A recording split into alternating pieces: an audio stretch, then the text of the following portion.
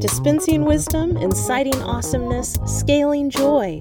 Welcome to the Mojo Studios podcast, serving up bite-sized doses of delicious and nutritious insight and inspiration intended to ignite your mojo within and add fuel to the fire of your life, your relationships, your work, and your contribution to the world. It's time to turn down the deluge of distractions and put yourself in a mindset of receptivity and growth. Absorb, digest, apply, repeat. Dinner is served.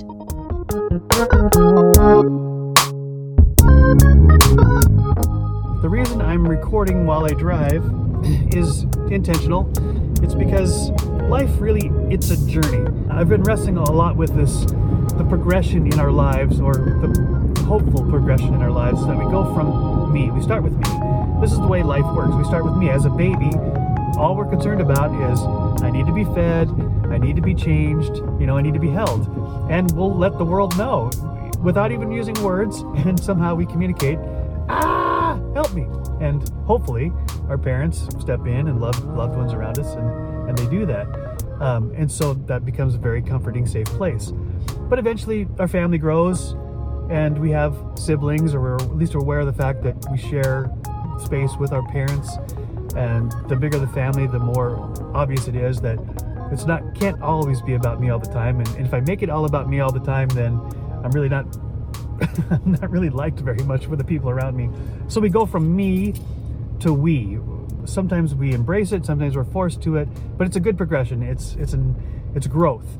And we realize that the world isn't just me, it's we. So it's me and my parents, me and my siblings, it's me and my extended family. And then as we get into school, it's me and my classmates. And then we get into workspace, and it's me and my colleagues, right? My team. And as I've heard it called recently, it's me and my tribe. So identify with people based on similar likes, similar values, and that becomes my tribe. And I feel really good in that tribe, and I'm willing to share life with that tribe. But man, here's the rub. If you don't look like me, you don't think like me, you don't believe like me, you don't have my same view, well, then you're not in my tribe. And so it's me, us. So I went from me to us against you. It's my tribe against your tribe. It's tribalism, really. It doesn't necessarily look like formal tribalism, but it really is on a social and psychological and even a spiritual level. And this is the basis of divisiveness. It's the us versus them mentality. And we come into most conversations with, well, do you believe what I believe? And if you don't, I'm going to prove my point, and either you're going to come over to my side, or you're just going to always be on the enemy camp, right? And that's really not all that helpful. It's certainly not helpful in terms of mending or building bridges or embracing other people's worldview. And so I think the Bible is pretty clear that we have to go beyond just me, of course, to the we, which includes my family, my tribe. But then we got to get beyond that. This is probably the third step and the hardest step in our growth, in our evolution as people, as children of God, as humans with God's image stamped on us, is that we got to realize that we all have stuff in common. Globally, we're all one tribe. I mean, the Bible's really clear. There's one faith, one baptism, one Father of our Lord Jesus Christ. Jesus himself says, I and the Father are one. And Christians tend, or at least in my experience, a lot of Christians tend to recoil against the idea of we all are one. But it really is a biblical principle.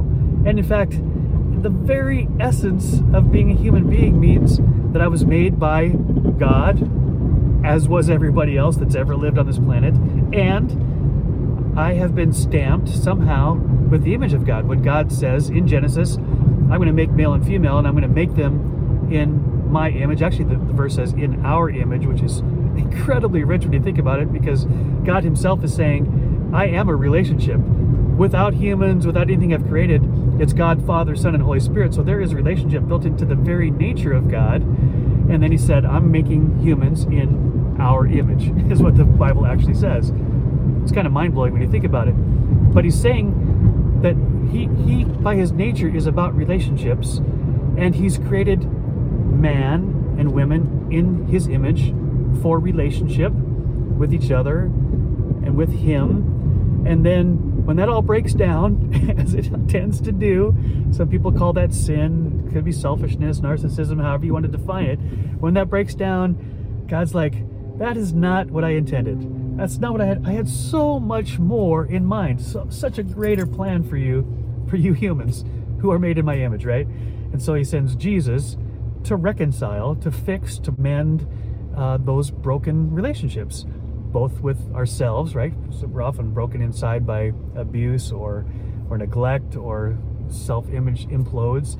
So we have to reconcile that to how does God see us rather than how we see ourselves, and then take that into our relationships from me to we, and then really believe, truly believe, and act on the fact that we are all one. We are all God's family. We are all created in God's image. God loves us all, for God so loved the world. You know, how in the world can we, in a practical sense, interpret for God so loved the world as for God so loved the Christians? That's not what it says. In fact, there wouldn't even be any Christians if God didn't love the whole world. The Christians are the ones that are embracing that, and then realizing that we are part of God's family globally. It's not just me, it's not just we, my tribe, who has the same label as me, but it's we, it's all of us, it's the global family. And God wants to love us all. In fact, he can't do anything but love us all. And so this goes back to my message about labels, right? Is that as soon as we label something, it certainly helps us understand it to some degree, but it's a very limiting way to look at the world, because we all know that if you call something a plant, that is true, but if you get into it, if you really get closer and you start to deconstruct it and see all the richness behind it, you realize plant is just a very simplistic and limiting term for all of the amazing things that go on inside of it, right? And I think that's true of humans, right? As soon as we are more so, and more dangerous, you put a label on a human, and already you've limited the infinite nature of them, and kind of tried to constrain this imago Dei, which is the Latin for image of God stamped on humanity. So I'm always wrestling with this and pressing back against it. And God, help me to see myself, help me to see my family, help me to see my tribe, help me to see my world through your eyes, which are love. God so loved the world. I had this great discussion with my friend Pete recently, and he said he was listening to some author or a great Christian speaker, and the speaker was talking about how, you know, there's a couple of different ways that we come into a relationship with God and how we view our relationship with God. And one is a typically Western view that we're all sinners, that we need a Savior, and that, you know, we start with, oh, woe is me, and what a worm am I, right? And I need God to fix me, right? And there is a lot of truth to there. The Bible says we've all sinned and come short of God's glory, and that God wants to restore that glory in us. But then there's a more Eastern view, and I'm talking about a religious view, but more the Eastern part of the world, that come at God from a very different starting place.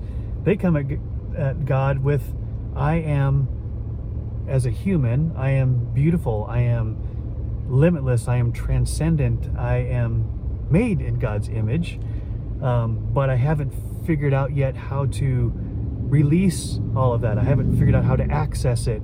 And so they come at God from a totally different point, where they realize that God has made me to be transcendent, and it's his image in me that has been constrained and has been marred and broken. You know, it's like a mirror that's been cracked, and so you can't see clearly. And they come up with, okay, so I want to reach my full potential, the potential that God has built into me, knowing full well that that's what God wants to, and through his love and through my relationship with him, I will reach the more limitless nature of who I am. But according to the Bible, both are true. This Western and Eastern mindset are true to some degree. It's not either or, which is where we start all of our discussions, or tend to. It's both and, that God does love us and has created us with unlimited access to Him. So Jesus Himself tells His disciples, you've seen all the miracles I've done, including raising Lazarus from the dead. And so I'm going to send you out, and my Spirit, the Holy Spirit, will be with you, and greater things than these you will do. As a Christ follower, as a young kid, I'm like, what? Are you serious? Greater than what Jesus has done. How is that even possible, right? Jesus said to Peter when he stepped out of the boat and started to sink, He said, oh, you've little faith. And if you look at the passage really closely, Simon Peter, when he recognizes Jesus walking across the water, he says, call to me, Lord, and I'll come to you. He's the bold one. I can identify with this. And Jesus says, okay, come. So Peter steps out of the boat into the lake, and before long, the Bible says he starts to see the wind and the waves more than he sees Jesus, and starts to sink. And of course, Jesus reaches down and rescues him, but says, oh, you've little faith. And I don't think Jesus was chiding him, saying, you failed again. He was saying, that's a good first step, but you got a long way to go. And I want your faith to grow. Right now you've got a little bit, but there's so much more, right? And I'm wrestling with this idea of us being made in God's image, and what does that really mean? And how does that apply to my life? What are the implications of that?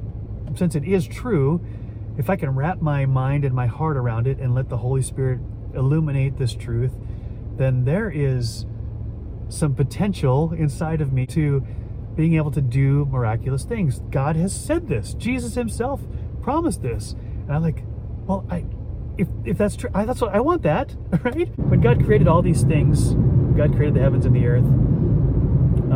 He came to humans. He created humans last. Saved the best for last, you could say. But there's something about when He created humans that set humans apart from all of the rest of the creation. And that's what I've hinted at already, the imago Dei, the stamp of God's image. Theologians have wrestled with this idea and continue to. What does that mean when God says, I'm creating humans in my image? He didn't say that about any of the rest of the creation, right? And so I started thinking about this in terms of an investigative reporter. What is it about that? And for a reporter, the questions that you usually try to answer when you're writing a story is who, what, where, when, how. And here's where I think God set humanity apart from all the rest of creation, is that we can see in nature that animals are able to figure out, with the intelligence that God has given them, who, what, where, when, and how. We see that all over creation, and it's really remarkable. But I haven't seen any evidence that the animal kingdom can answer the question why. In fact, that's probably one of the things that sets humanity apart from all of creation, is that we too can wrestle and investigate and figure out who, what, where, when, and how. Science does a great job of that, right? But answering the question why, that's a question that has been reserved for humans. You don't see any of plants or the animals sitting around wrestling with, why do I exist? Why do things happen the way they happen? They learn, they grow, they adjust, they evolve, but they don't wrestle with why. And humans do.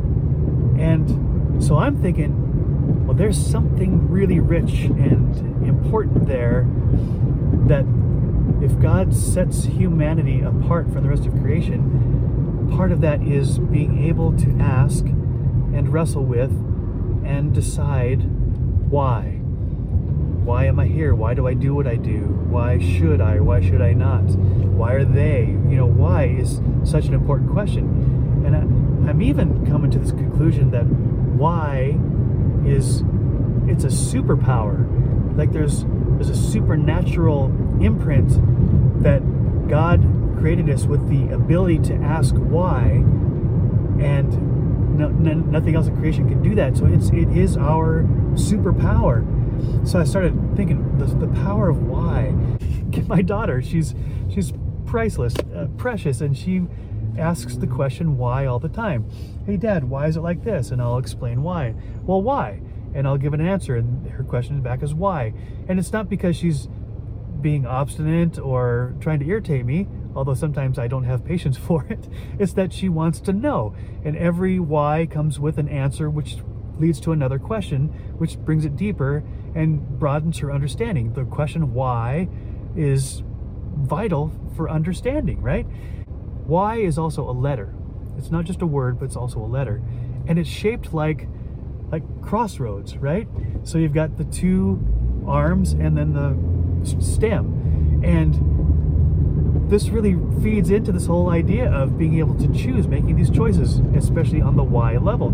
So you're on a path and you come to a crossroads, and then you can choose on instinct, you can choose on, head knowledge or what your heart is telling you, whatever. But you do get to choose to ask why. Why should I go left or right? And the famous poem about I came to this fork in the road in the woods and I chose the path less traveled, and that's made all the difference. You don't see anything else in creating poetry like that that really gets to the essence of our power to choose. Why is our superpower. It's a supernatural element that God has given us that reveals and can reveal our purpose and our tie to God Almighty Himself, who is Yahweh, starts with the Y. God's made us in His image. We get to ask the questions why. We get to wrestle with the most important question. Why am I here? Why should I follow God? Why should I believe that the Bible is true? Why should I care about what anybody else thinks? Why should I go from me to my tribe to a global? If we wrestle with those questions, and especially if we wrestle with them with other people who are seeking the truth as well, come up with such a better place, such better answers. But the Bible says there will come a day when the veil is going to be taken from our eyes. Right now, the Bible says we see God through a mottled, dim, opaque glass. And that's for our own protection. But one day we're going to see Him face to face, which means at that point we can handle it. That for eternity we'll be in God's presence. The older I get, the more appealing heaven is, right? Because I realize my time here is limited, my understanding is limited, but one day I'm going to fulfill everything that God has created me to be in its complete fullness when I am with God for eternity. At the very end of each message, I want to be sure to challenge you to take this information, this inspiration hopefully, from just your ears and your head, where you think about these concepts. Let it sink, and I even pray that God will help you let it sink from your brain matter, not to leave it, but to stay there, to marinate, but to also to sink down and to fill your heart, so that it's both a mindset and a heart set. But then not to just feed you, but let it to come out of you, to be filled to overflowing, the Bible would say, so that you can pour out your life, God's love, to the world around you, and not just the ones that look like you, not just the ones that believe what you believe, not just the ones that are in your tribe, but to anybody and everybody. And sometimes we look at the us and them mentality as those are my enemies because they don't believe what I believe, or they even persecute me on some level. And Jesus addresses that head on. He goes, yep, and you know what I say? This is a new way. Love your enemy. Love your enemy. Love those who hate you, they persecute you, they belittle you.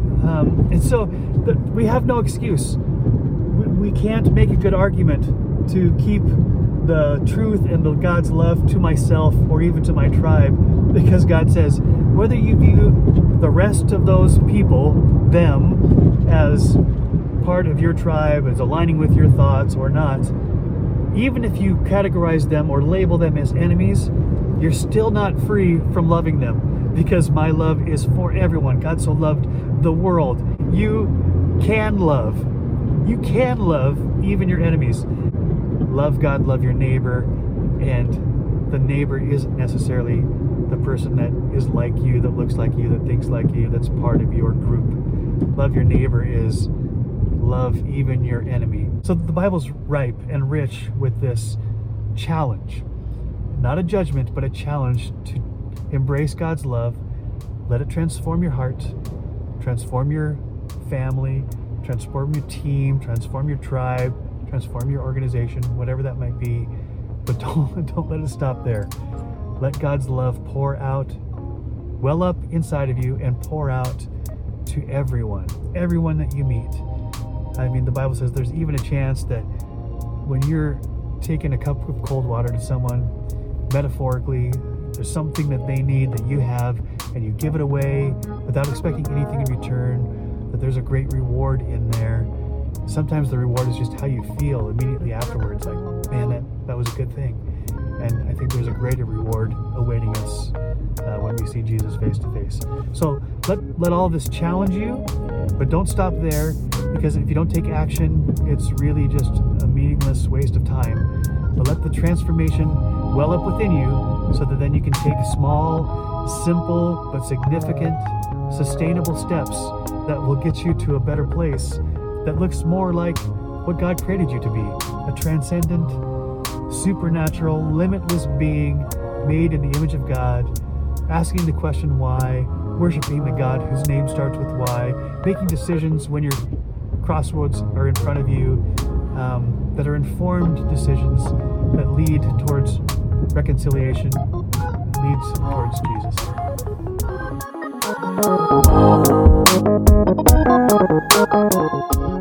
If this episode was beneficial to you, be sure to pay it forward, sharing it with others who may need a boost as well. Until next time, dream big, start small, act now.